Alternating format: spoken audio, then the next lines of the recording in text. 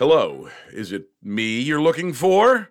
And then a blind woman sculpts my face, despite never having seen it. Good morning to you, and especially good morning to all the moms. It's Cool Dad's Basement. We're shouting out all those moms whose children made them an objectively bad breakfast with too many items in it, right? A hallmark of the Mother's Day breakfast in bed is there's just too many things.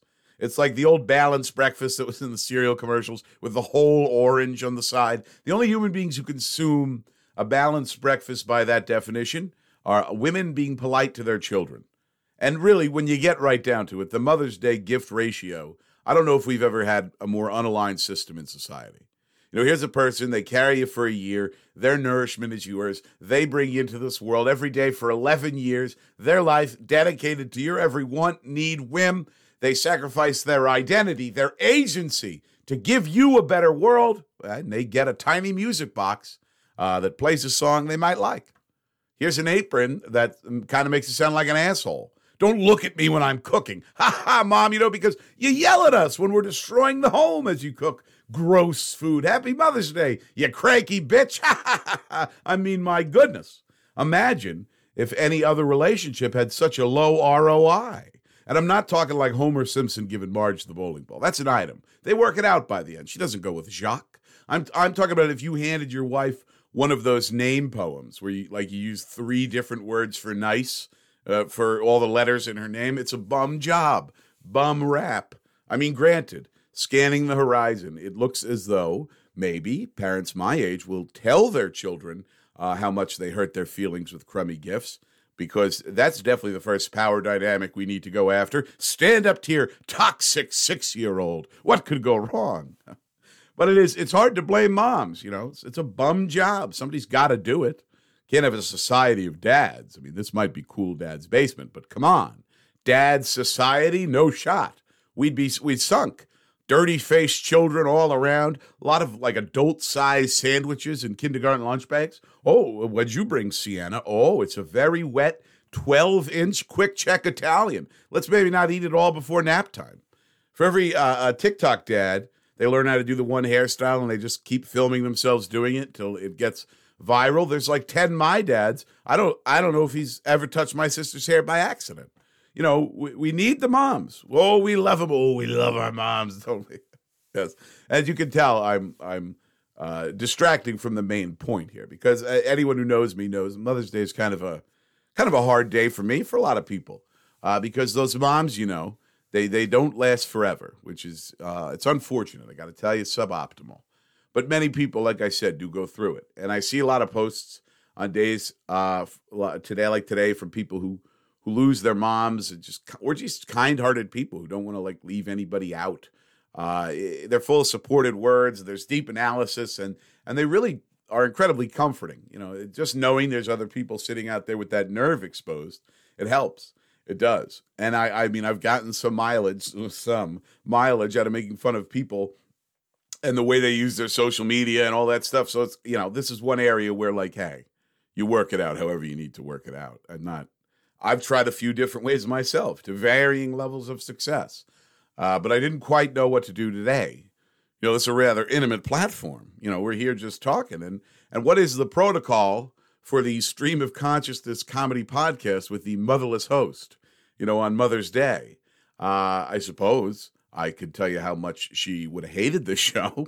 There's been 58 episodes now, and I would say 57 of them have at least something that would garner at least I don't go for that kind of thing, or some things just aren't funny. And actually, with that in mind, I think let's keep the streak alive here. Penis. That is 58 straight now. So, suck it, Joe DiMaggio. No, she really would have actively disliked this program. She actively disliked my radio show as well. And that kind of principled honesty might have hurt someone else's feelings. In fact, it may have hurt people in my own family's feelings.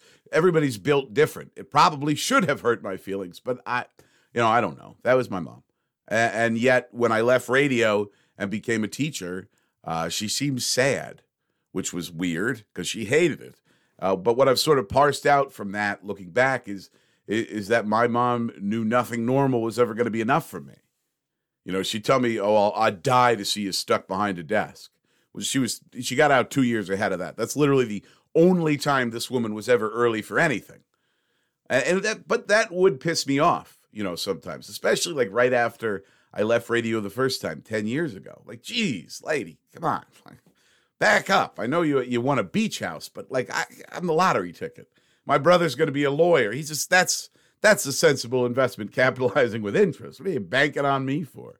But I got to tell you, especially the yous that are maybe struggling with your relationship with your mother or trying to work through some of the many things she left behind, I think I might have been wrong about her motivation behind it. Yesterday I had the opportunity to do something very, really, very special with some really great people, one of whom happens to be one of my very best friends, and the other who happens to be my mom's absolute best friend, and a guy who's split time between father figure, older brother figure, just a general horrible influence on me.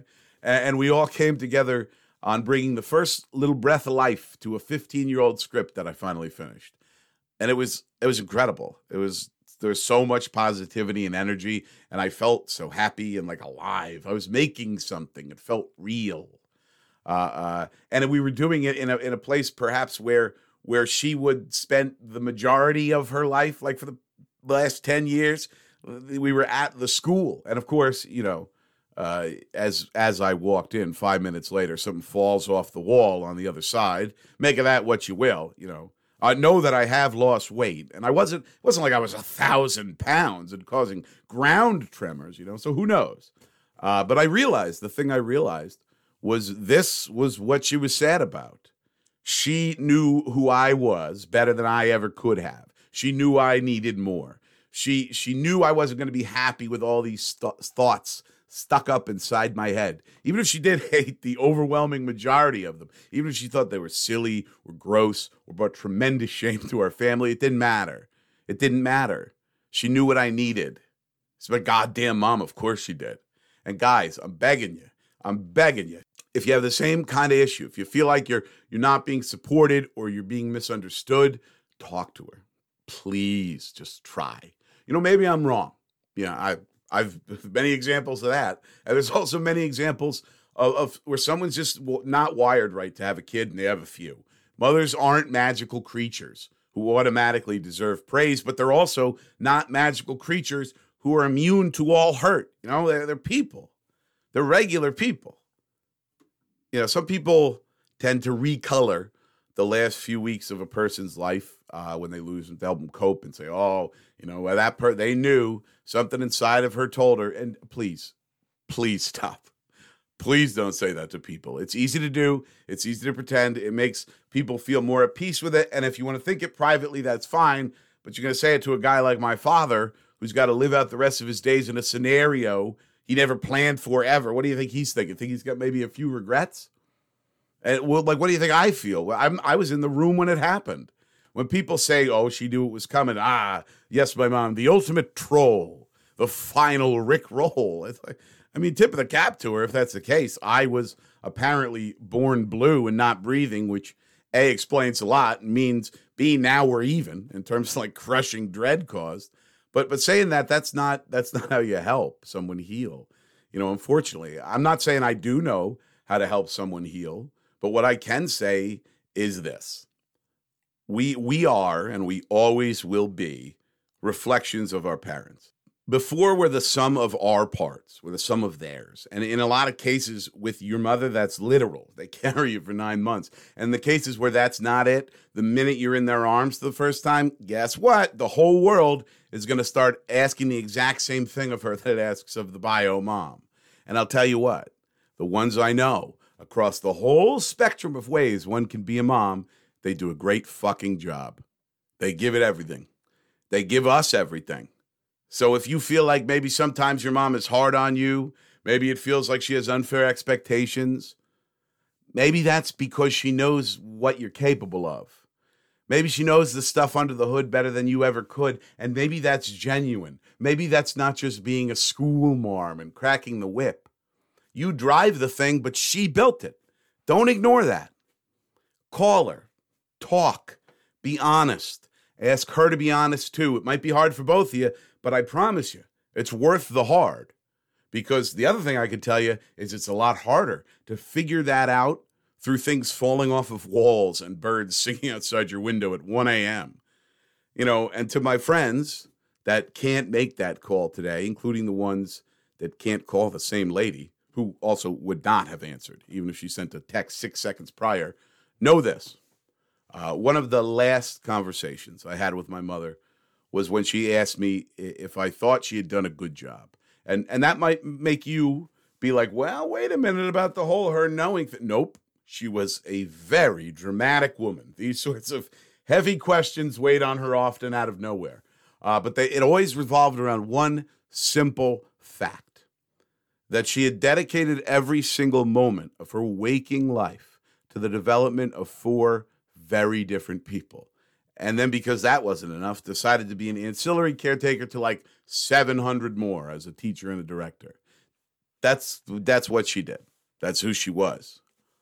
And my sister Jessica, my brother Christian, my brother Tyler, and I, in different ways, prove just how damn good she was at it.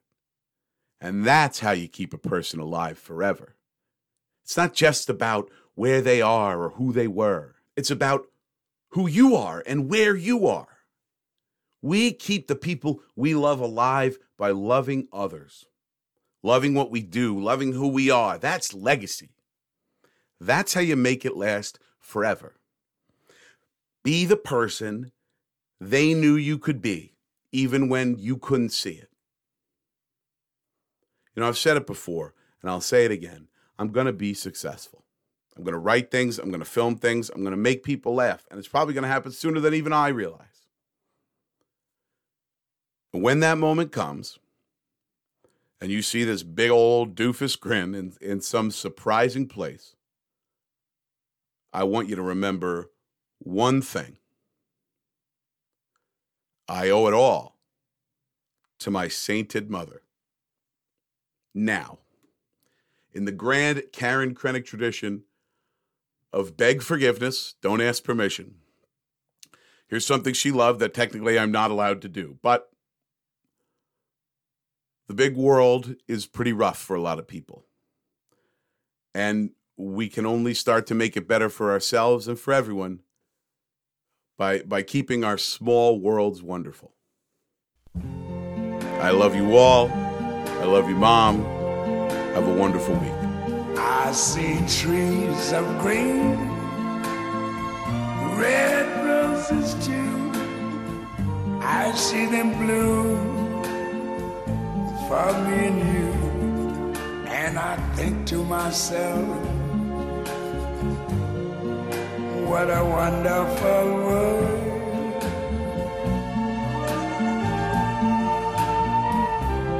I see skies of blue and clouds of white, the bright blessed day, the dark sacred night.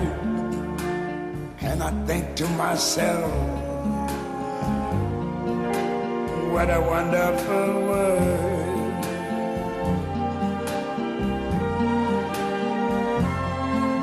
The colors of the rainbow, so pretty in the sky, are also on the faces of people going by.